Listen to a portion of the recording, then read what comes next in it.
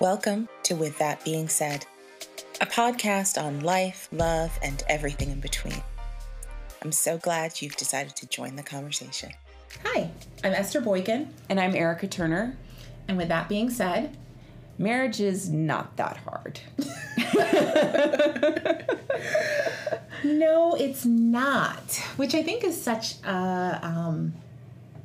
Controversial? Not controversial. Not controversial, but I do feel like there is this sort of message out there. And it's, I mean, certainly we have both professionally, and I'm sure, at least I can say for myself personally, said to people like, no, marriage is work. Like, It's not this sort of magical thing that happens to you. But I do feel like it's also not as hard as sometimes we make it out to be. Yeah. Well, and I think, like, it's kind of like marriage being hard or marriage being work has kind of come into, like, two extreme camps, right? Like, there's one camp that's like, marriage is really hard. You've got to do everything that you can do. Yes. It takes all of your energy to, like, make it work.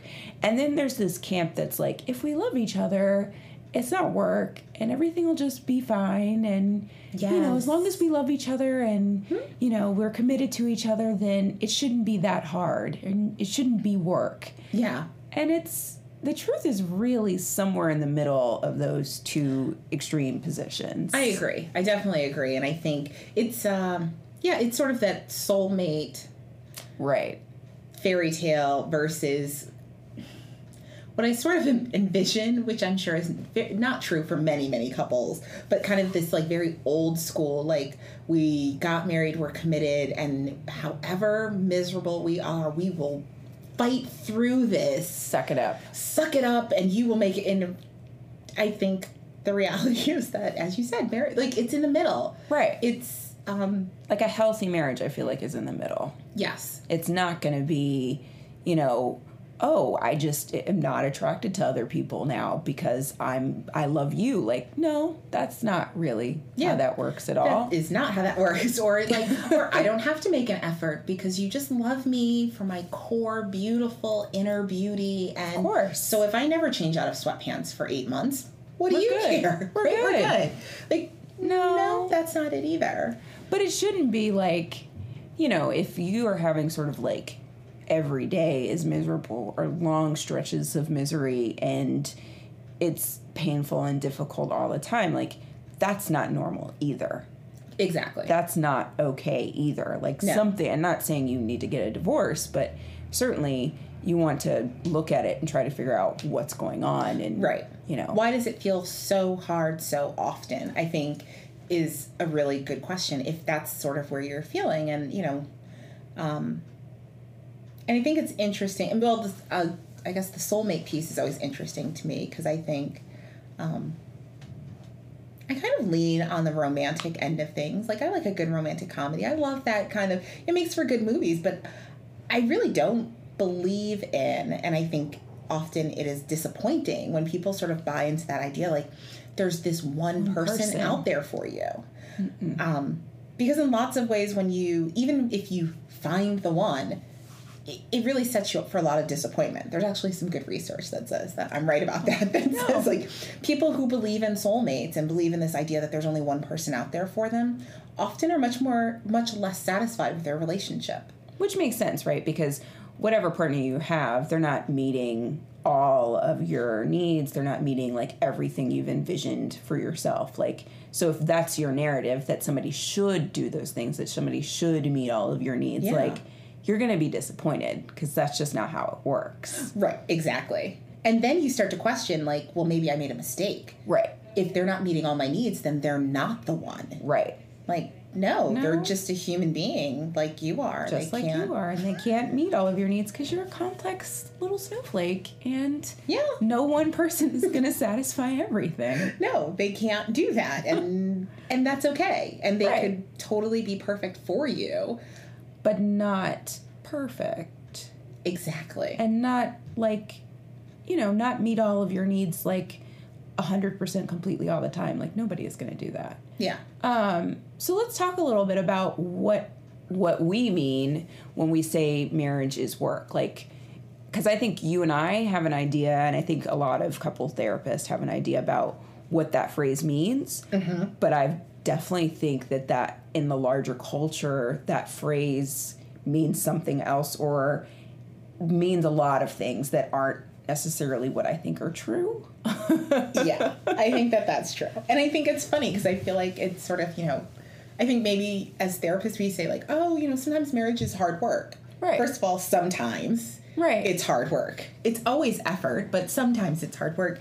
And I feel like people sort of, they drop the sometimes and the work and they're just sort of like, marriage is hard. It's so like they're going into like a coal mine.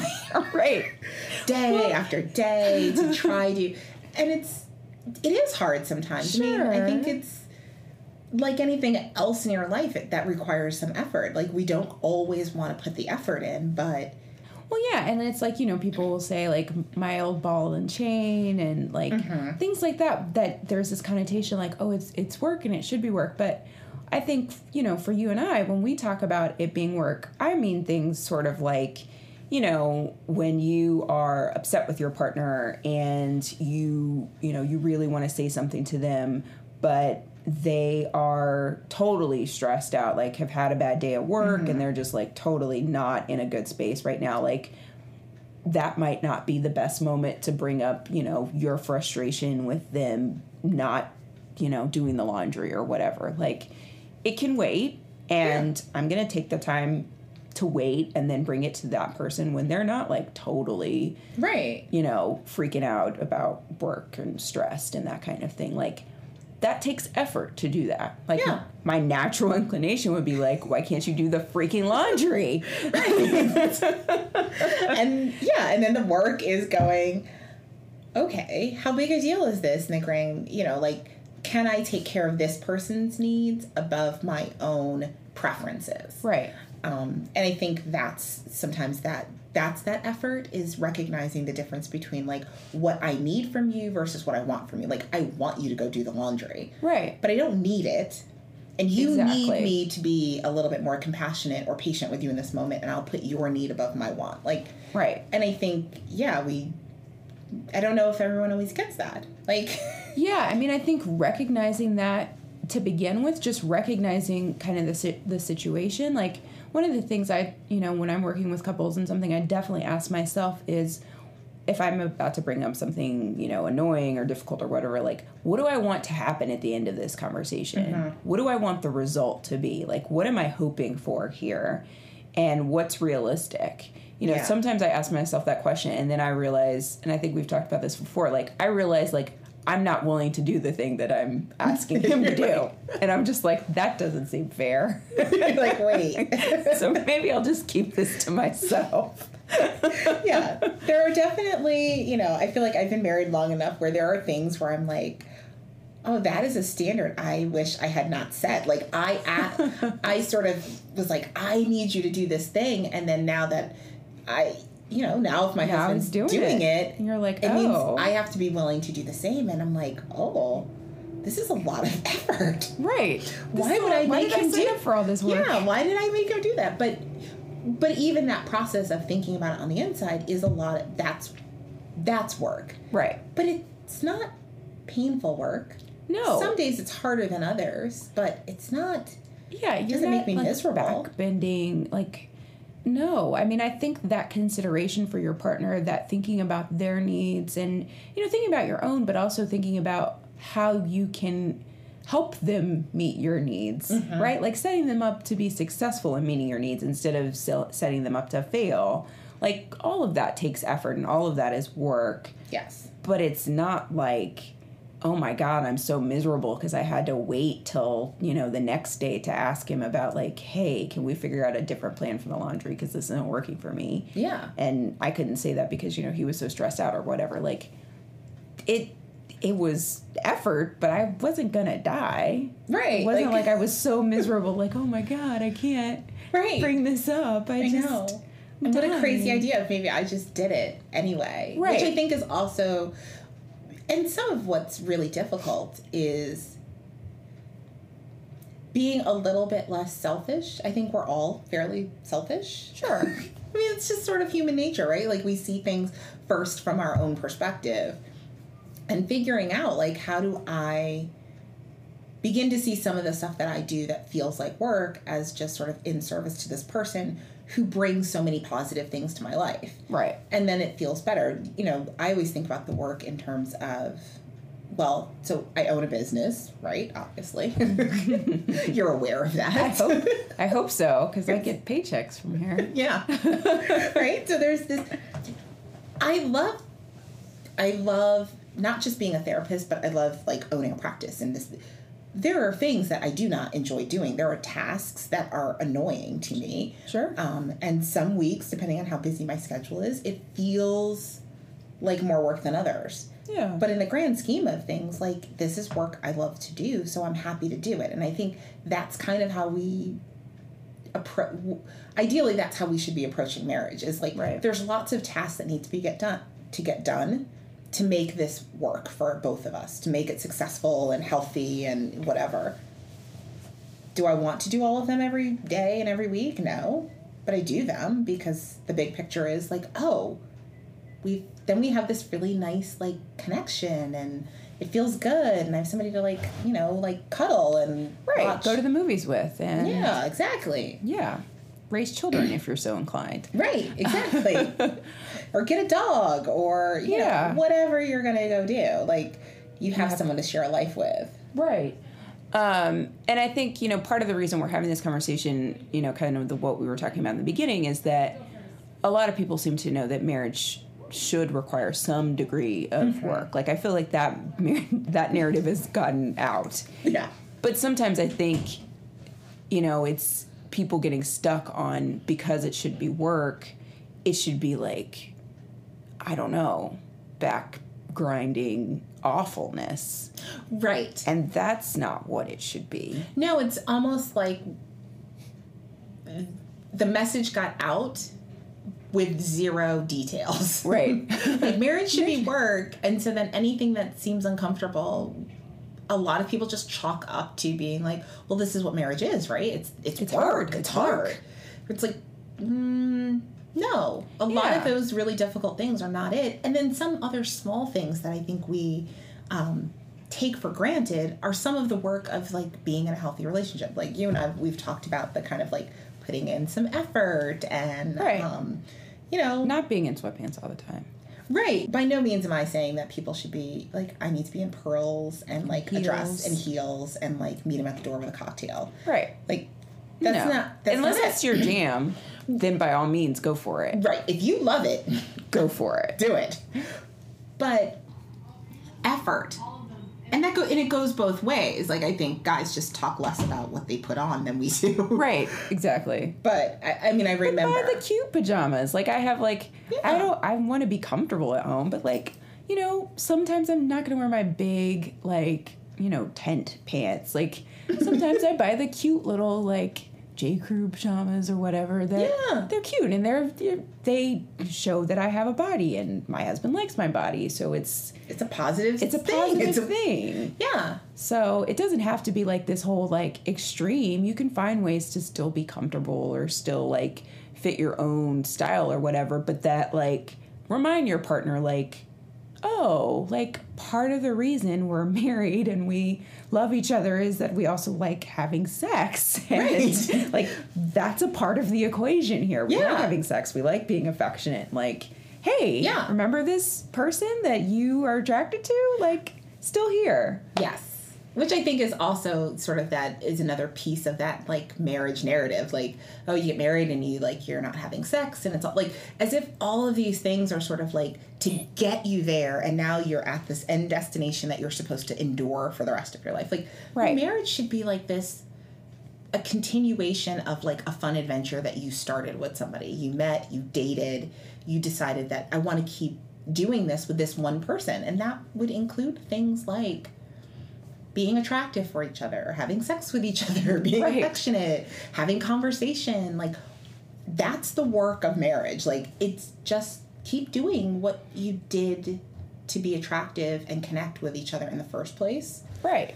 Which is always kind of, you know, I'm always very surprised, which seems silly given the work that we do, that, you know, but people really do sort of chalk it up to, oh, well, we're just not gonna, like it's over. Yeah, like, and as a couples therapist, you meet with couples who are like, I'm like, when was the last time you guys did something fun, just the two of you? Mm-hmm. And when that answer is like more than 3 weeks, I'm like, so what do you think? How do you think your marriage is going to be sustained on like nothing? Like your marriage is like built on the fact that you live in the same house and you share parenting responsibilities, but there's no no fun. I mean, there has to be like having fun together, enjoying each other's company, enjoying each other's like shared interests. Like when that piece, and I think we've talked about this before, like I always think of marriage as sort of like the Jenga tower, right? Like there's the sexual chemistry, there's the shared interest, there's the, inside jokes,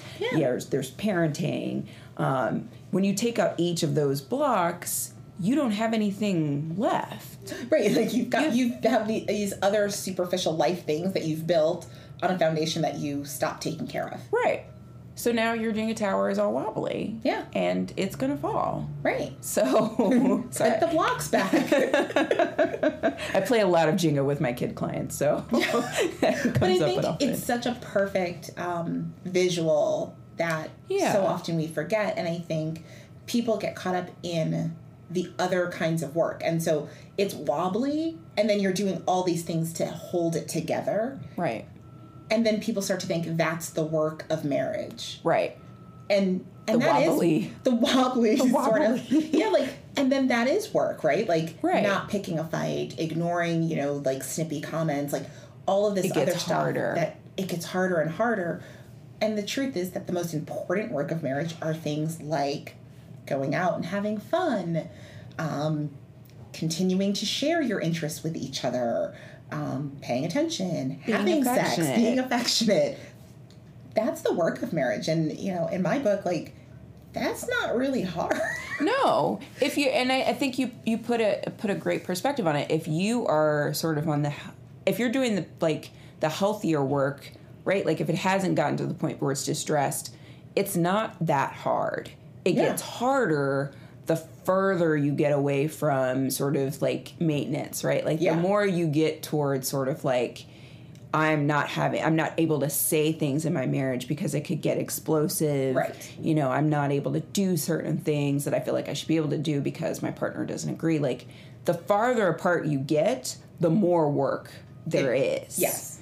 But if you stay connected, if you can stay connected or get connected, then that is sort of like, I mean, you have to think about it. You do have to put in a little effort. You can't just go running around doing whatever you want all the time. But it's not like, it's like the work of like a good job. Like a job that's like feels good and you feel good about it. And you feel connected to it. And it's like, good. Yeah. I still have to show up every day and sometimes I'd prefer to sleep in, but it's fine. I can do this. I always feel like it's a little bit like, I've used this analogy with a couple of clients before. I'm like, it's like a car. And I always use myself because for whatever reason, like I hate the maintenance of a car, like, which sounds both lazy and somewhat ridiculous. Like, I hate going to fill up my gas tank. Yeah. I hate changing the wiper blades. Like, I put off getting an oil change, like rotating tires. But as much as I resist some of those things, and like in the midst of like maybe a busy week, I think like, oh, I can't be bothered to get the oil change this week. Well, getting the oil change means that like I'm not out of car for like a week or 2 weeks or have to look for a new car because like now my engine's shot. Like as much as there are times when I don't want to, the cost both to my time and financially or the energy is so much less if I just do that than it is if I wait until like my car has blown up or run out of gas and like is ruining my entire day now. And that's kind of how your marriage is. Like, it's not that every single time you want to do those things that require a little extra effort. Like, even things like sex, like, it's not that every day of your life you're like, yay! Like, hooray! If you're both, somebody is, but not. I mean, some people. Most people aren't. And the truth is that one of you probably, is more. The majority of the week, one of you probably is more often than the other person is, and that's just kind of like the way of it. But if you're both like adults with busy lives, kids or jobs or school, like whatever's in your life, yeah, you have days and you're tired and, you know, but having that in the back of your head, like, this is not just about doing something because my partner likes it or this is about taking care of our relationship. Right. I need to show up. Right. I think that's really, that to me is the biggest work of staying married. Show up. Yeah. Show up. It really boils interested down in to putting in that. effort. Right. Yeah. Exactly. Well, and to talk a little bit more about the flip side of this equation, the folks who are kind of like, well, if we love each other, then, you know, everything will be fine. You know, one of the things that came up that I thought was interesting, Chrissy, is it Chrissy or Christy Teigen? Chrissy or Christy? Christy. I think it's Christy. I think it's Christy. Christy Teigen had made some comments so about, yeah, she's adorable. And she's married to John Legend, for those of you who don't know. But she had made some comments about not hiring a hot nanny. Oh, right. And yes. gotten in a lot of trouble because people were sort of up in arms about, oh, you can't, why would you say that? You know, and I was just sort of like, I wouldn't hire a hot nanny. My kids are old, but no, I would not be interested in hiring a hot nanny. And I think we leap to some assumptions when you hear a woman make a comment like that. And I don't think she's suggesting, I mean, I don't know her and I don't know John Legend, but I don't think she's suggesting that he's untrustworthy. Right. Or that incapable of controlling like animal lust or something. Right. But this is a person who is, if we're talking about a hot nanny, like, this is a person who either lives with you or basically lives with you, like somebody you see every day who's nurturing your children. And if you're attracted to them, that adds significantly attracted to them. Yeah. That adds a whole nother layer of stuff that you have to work through.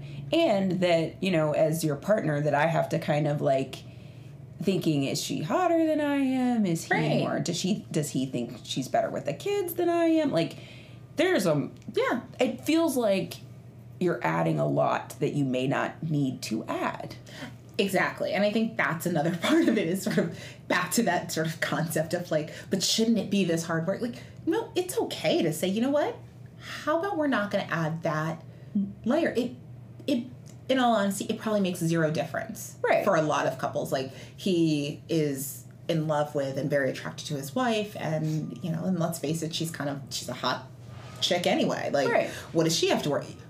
But why add in an element that either could create temptation for him or create a sense of insecurity for her, because there's already work to be done. Like, every day of your marriage is already, like, there's just general things as you, like, live and grow. Why add in something that has the potential?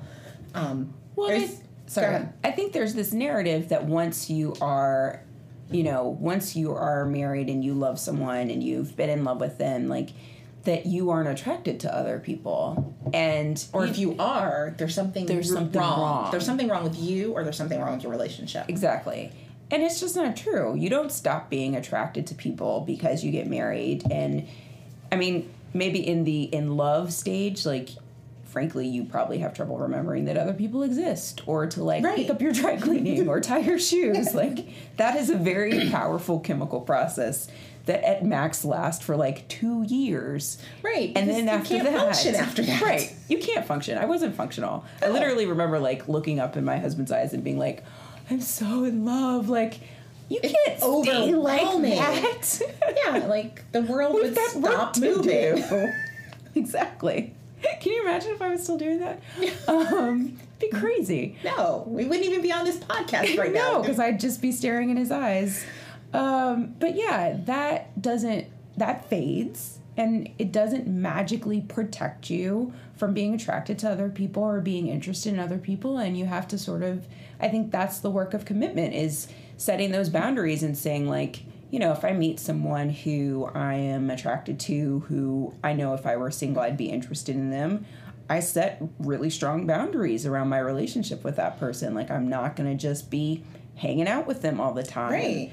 You know, I'm not just going to be spending this time with them by myself. Like, I'm not going to let those seeds grow, because I don't think there's any magical force that prevents me from having feelings for somebody else. Right. And I think that's so key. Like, it's a choice. Every day you get up and make a choice to not just be and not just love your spouse, but to also be committed to them and make decisions that protect that commitment. And I think, we talk about it a lot in my office, and especially if I'm working with couples where there's been infidelity, is like, it's very complicated. And part of the work is figuring out where you allowed yourselves to become vulnerable to that. Exactly. It's not to say that there aren't those people out there who for whatever reasons who are genuinely just not committed to their partner. But for a large proportion of people, that happens because we pretend like it should be fine. I love my spouse, I'm committed to them, and so it doesn't matter. I can hang out with that coworker who shares all my interests and likes the things that maybe my spouse doesn't like, but and is cute and funny and and I don't have anything to worry about. And that's just not true. That's not true. Because we're human beings. Like, it doesn't stop. I mean, people joke. We joke about you get that celebrity hall pass, like, and it's funny because you think, oh, I'll never meet those people, but the reality is, like, there are people in your everyday life that will be attractive, and that's not a sign that your relationship's in trouble. It's just something that you have to be willing to acknowledge. Right, and deal with. If you're not willing to put boundaries around that person, then I think that's something you need to look at. Like, if you're not willing to do that. That's the sign that there's a problem. Yeah, that's when you need to do some investigation. Like, why am I not, Or why is this so hard, if it's a constant sort of thing. But everybody's going to run into people and interact with people and be like, there's a little something there. There's a little spark there or whatever. And it's sort of saying, I'm going to kill that flame before it... Right, we're going to snuff out that little spark right there before I set my house on fire. Exactly. And kind of literally. Yeah, I mean, it really is. Like, let's not torch the Jenga tower. Let's be thoughtful about that. And I think, but all of those things are just sort of small things that we overlook as being that work of marriage. And so we wait until it's like this painful process of like rebuilding or where it's like, no, it shouldn't be that hard every day. No. Well, one of the things too is I feel like people don't spend a lot of time talking about the gifts of marriage, like the gifts of being in a committed relationship with someone for a long time. True. And you've been married quite a long time. Quite a long time. I might have a couple decades under my belt at this point. What would you say some of the gifts of marriage are? I think I said I was like kind of a hopeless romantic. Like, it sounds sort of cheesy, but I think one of the best gifts is after that kind of like I'm high on love phase ends, is like this deeper, comfortable friendship. Like, I was talking to somebody who was saying, like, I miss the fireworks, and I'm like, but you need to wait for like that slow burning like ember. Like, that's so much better. Like, it's so much there's just like it burns hotter and longer, and like that sense of being connected to another person, like for the long haul. Right. That partnership in life, like, you just don't get that in other places, like in other relationships. Like, there was something really, I think, very special about that, and like very like secure. Like, even when my husband makes me crazy, which if you knew him, is maybe some more often than I'd like sometimes. But like, even on those days and those moments, and I think this goes to that piece of like the work, is there's always a part of me that's like, he's the person that I want to like go home to. Like, if I have a rough day, even if he kicked off my rough day, he's also still the place where I want to go to feel like comforted and safe and happy. And like, there's sort of like this safe harbor in like the mess that is life sometimes. And I think that's a gift. Yeah. That, to your point about talking about the gifts, is like understanding it and seeing it for that also makes you more motivated on the days when, as I said, he may have kicked off my bad mood, but I also know that I still really want that with him. And so instead of coming home and being grouchy because I felt like he was grouchy in the morning, I come home wanting to say, like, let's figure this out, or, you know what, you're probably tired and let's move past it. and just sort of move on with our lives. And I think that's sort of the value of recognizing that as a gift, is saying like, well, okay, so that's worth me maybe setting aside ego or pride, or doing the hard work of having maybe an uncomfortable conversation to sort of protect this other like really special gift that you have with each other. Yeah.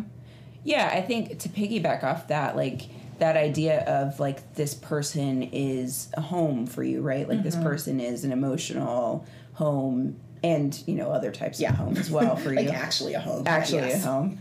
But that there's something about having your sort of deeper emotional needs met, you know, on the whole, by this person that makes you feel sort of able to launch yourself into the world, like, and do other things and take risks in life because at your core you feel safe and you feel protected. Like I feel like that's one of the things that I feel the most in my marriage, is like, this is such a good base, and this is such a like, you know, satisfying and sort of content base, that then I can go do things that maybe I might be too nervous or too hesitant to do, like in other areas of my life, because I feel grounded by this person and by this marriage. So I definitely think that that's another. I would agree. That sense of like, it's almost like it doesn't matter what anyone else thinks. Like I can go out and like fail at everything else in my life, but there's this person I get to come back to who still thinks that I'm pretty awesome, right? And that's huge. Yeah, no, that makes a big difference. Yeah, so I think that's good. Yeah, marriage is hard, but kind of awesome. Yeah, not that hard, and not that hard. It's not. It's not. And I think I want to say, I think the trick to remembering it's not that hard is remembering what's really good about it. Because there's other, like, far less sort of, you know, philosophical and emotionally, like, it's also just, like, nice. Like, I am a cuddler. Like, I don't know, what would I do if I didn't have somebody to, like literally sleep with? Not, but genuinely. Actually sleep. Right. Like, I'm cold. My body's always cold. I have cold feet. Like, I need, like, this other, like... And he's hot all the time. Yeah. Figuratively and literally. But, I mean, there are these other kind of, like, that seem, like, silly and superficial. But no, absolutely. We need people to cuddle. We need people to go to the movies with. Like, we need people to just, like, hang out on a Saturday and do a whole lot of nothing with. Exactly. Like, there was a dead mouse on my driveway a couple weeks ago. What am I supposed to do with that? Yes, in reality. Yes, I can take care of it all by myself, but let me tell you. But why would you? Exactly. I'm like, you know, and there were just some things, and it was funny because I called, and my husband happened to be out of town, and he was like, babe, you got this. Like, it's already dead. You got it. You can handle this. And I said, no. I'm just going to wait for you to come home, but thanks. And he's totally right, and I feel like people who really know me are like, I mean... I'm sure if push came to shove, you could do it. I could totally do it. I'm so not the, like, girly, like, I need a man to, like, build my bookcase and, like, put gas in my car. Like, I'm not that. I'm very independent. I do a lot of things by myself. But there's something nice about having another person in your life where you go, like, hey, can you handle this? Yeah, marriage is a literal partnership. Like, it should function as a partnership. Yeah. Like, there are things that I'm better at than my husband is, and vice versa. There are things he's more comfortable doing. Yeah. Like, he takes out the trash. I clean the bathrooms. Like, I don't even know how many times he's cleaned the bathroom since we've lived in that house. But I also don't know how many times I've taken out the trash. Probably not that many. Right. So, you know, there is, you know, and then, of course, there are bigger things, like just bigger skills that I have or that he has. Yeah. He's an engineer, so all of the electronic engineering type stuff is done by him. And all those smart things. All of those smart things are done. Math, science-y things. He does all of those things. But if we have to write a letter to someone, or if we have to, you know, negotiate with someone. Yeah. Like smart word things. That's going to be me. That's all you. He's like, we know who knows how to talk to people. She's got this covered. Right. So, you know, it is, I do think, I mean, I think you know, in some ways we've kind of lost that as a virtue of marriage because now the narrative is so much about finding your soulmate and finding this, like, someone you're so deeply in love with and share all these interests with, which is great. But if you think about, like, marriage's original intention was, like, we need a partner to get through life and to make babies with, like, and those things are still very valuable. And if you don't have, you can be as in love as you want, but if you don't have a functioning partnership, it is hard.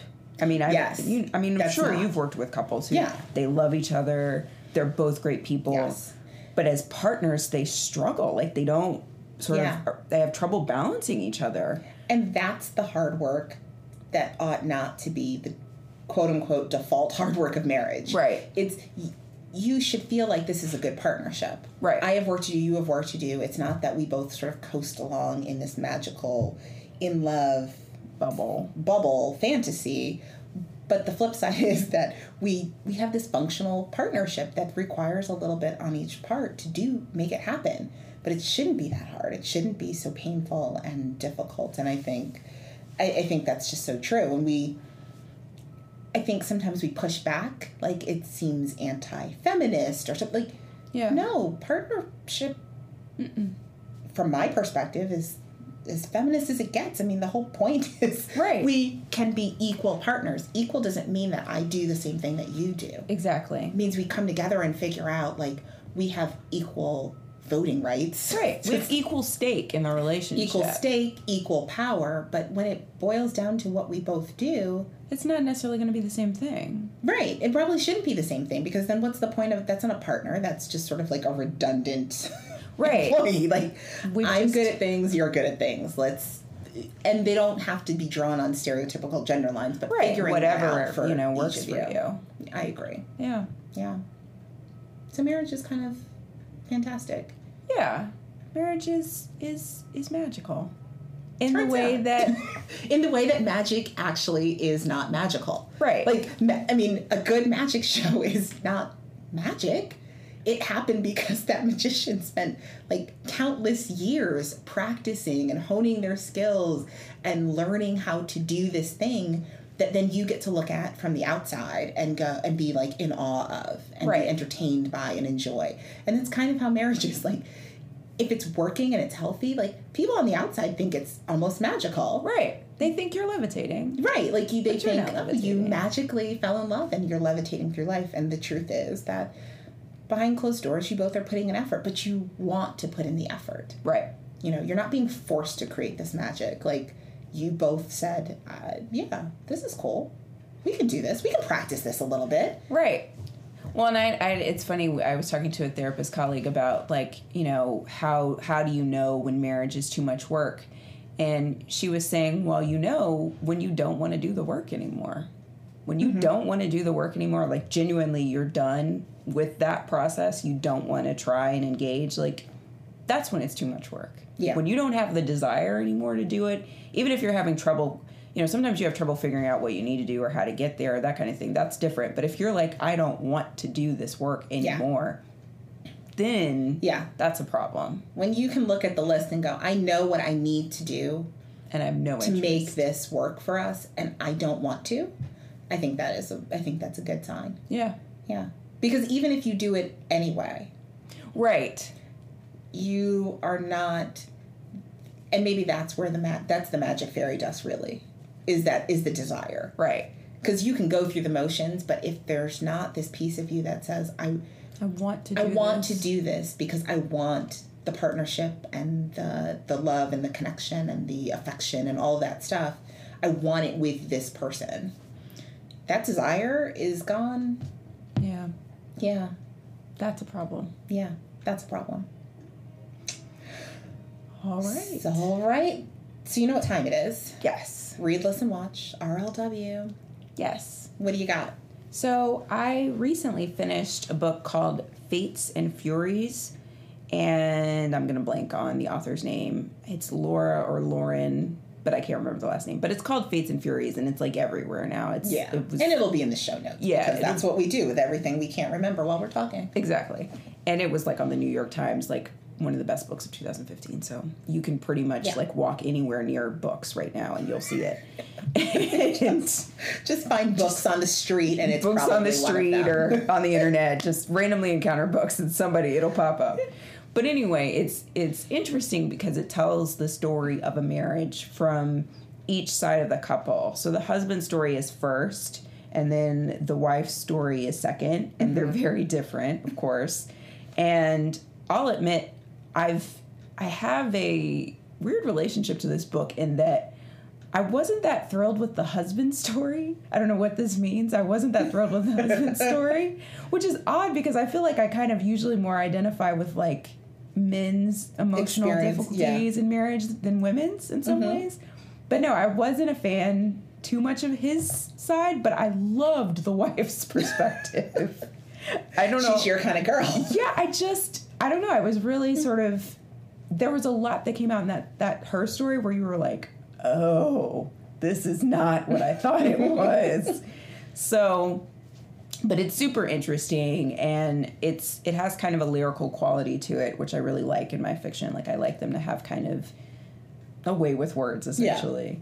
And so, yeah, I highly recommend checking it out, and I'd definitely love to hear people's thoughts about it, and be curious if other people had a split between really preferring one side of the book to the other. Yeah. Or feeling like they connected a lot more with one side than the other. I'm such a fan of that, that kind of storytelling, because I think because it's so true, right? We all have such different perspectives, and it's funny, you and I have talked about the TV show on Showtime, The Affair. Yeah. And they sort of tell the story in that same way. Right. And there was a great article where they were sort of asking, like, how accurate is that people's retelling of the same account could be so different. Oh, yeah. Particularly in something so intimate, and it is. Yeah. And that show, I mean, I don't know if we've talked about it on the podcast before. I don't know if we have. But that show, like, you have trouble, like, understanding, well, what is reality? Like, what really happened? Yeah. Because these perspectives are so different. Yeah. You become uncertain as to, okay, what is the truth here? And then you kind of realize, like, oh, I guess it doesn't really matter in some ways. Yeah, like, in some ways it doesn't matter because it's just sort of, because life continues to move forward. Like, whatever you've done, and they're operating off of their, whatever narrative they've developed about it. That's how they're operating anyway. So whatever the truth is, it kind of doesn't matter. Which kind of leads me into therapist problems. Because, and I know that this happens for everybody, but I think in particular when it comes to couples, like coming to you wanting to vent or wanting to talk about their relationship problems. And there is a piece of that, like especially if you're friends with a couple. So you get bits and pieces from both sides. Right. And how do you decide when to just listen and empathize? Like, how do you become, I love this phrase, sort of like a friend of the marriage versus a friend of each individual. Like, and how do you figure out where you fit into that process? Because very much like your book, like The Affair, that everyone has their own sense of what the reality is. And then as this third person who theoretically is the objective listener. Right. Which you're not. At all. But. Right. You're not. You're more objective than they are, I guess. But. Right. Like, you're not in it, but you're sort of trying to meld together these stories. And I mean, certainly it happens in the therapy room. It's very different. Like, it's work. And we spend a lot of time in looking at process, and it's very different. But like with friends, where it's just kind of like.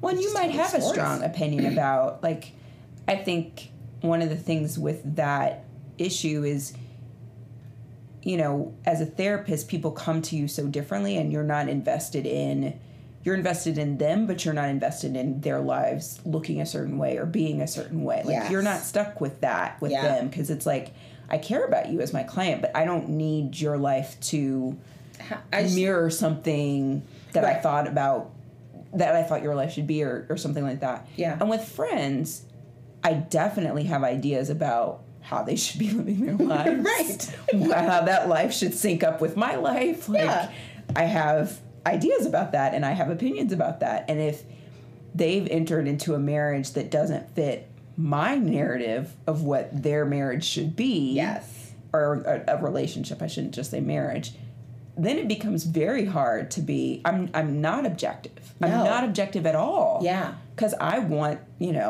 I want their partner to be a certain person. I want your life to be the way I want your life to be. Exactly. I give a shit because I have to spend time with you. I'm not seeing you 1 hour a week. Like, right. Exactly. Exactly. There's just this, like, I am invested. Right. And really, in some ways, depending on how much time you spend with them, it's like, the truth is, I bring a third narrative to the process because I have my own opinion about how you two interact and what that looks like and those kinds of things. And find really, for some friends more than others, like, I definitely have lots of friends, like, it's just venting. Like, I can vent about my own stuff, they vent about their stuff, and it's like nobody's really looking for advice. And then I have other friends where it's not necessarily it's the relationship, but maybe just a period of time where it's like, what's my role?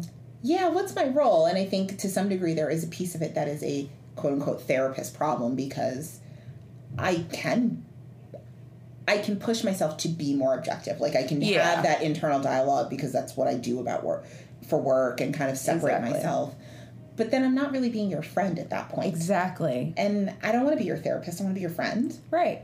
And so I do have some friends where I'm just like, are you looking for me to give you, like, I'm like, if you were my client, this is what I might say to you, but, like, I'm not. So as your friend, here's what I really think. Yeah, and sometimes I'll ask people, I'll be like, do you want me to be a therapist right now, or do you want to be... Right, like, what are we doing? Do you want me to be your friend? And, of course, people always say, well, both. Like, both that's not a thing. I'm like, you can hear both of those things, but where the dialogue continues from there, like... First of all, I can't maintain therapist mode forever. Like, exactly. I mean, it that's would not be what exhausting we do. and awful. Like, nobody can do that. Like, I love being a therapist, but it is a very special relationship. Right, and it's a relationship that is one-sided. I mean, it's one-sided. It's not that I don't get any fulfillment from my work, but my job is not to be fulfilled by our clients. Like, my job is to support them to get the experience they need, which is not the same as, like, a friendship or a family relationship. Yeah.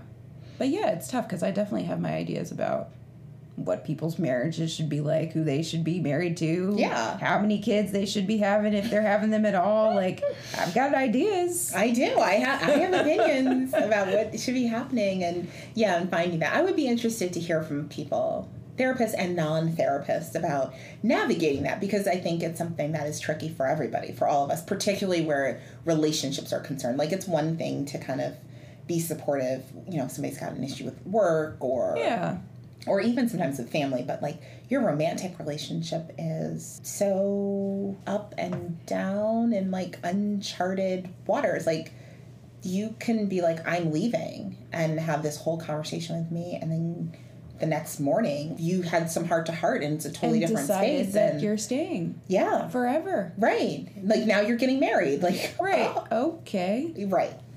So I would love to hear what people have to say. So hopefully they will find us. Twitter, I'm at Esther B. MFT. You can get to Erica at GTA Therapists. Right.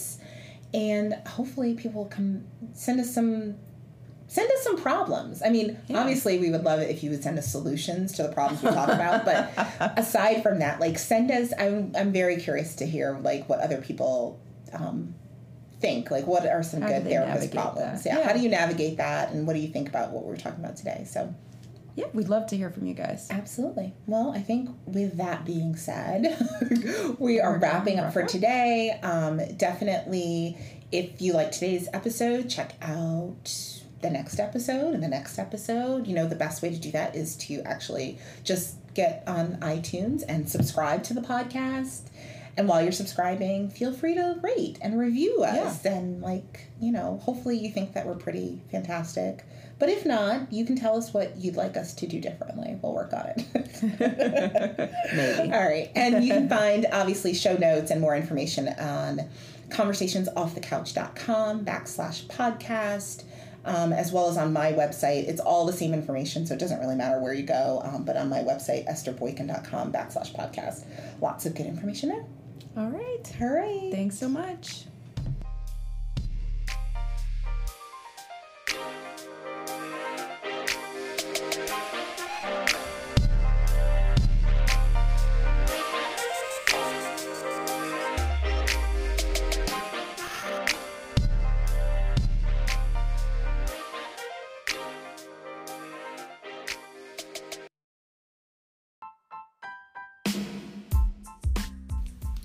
So, what'd you think of today's episode?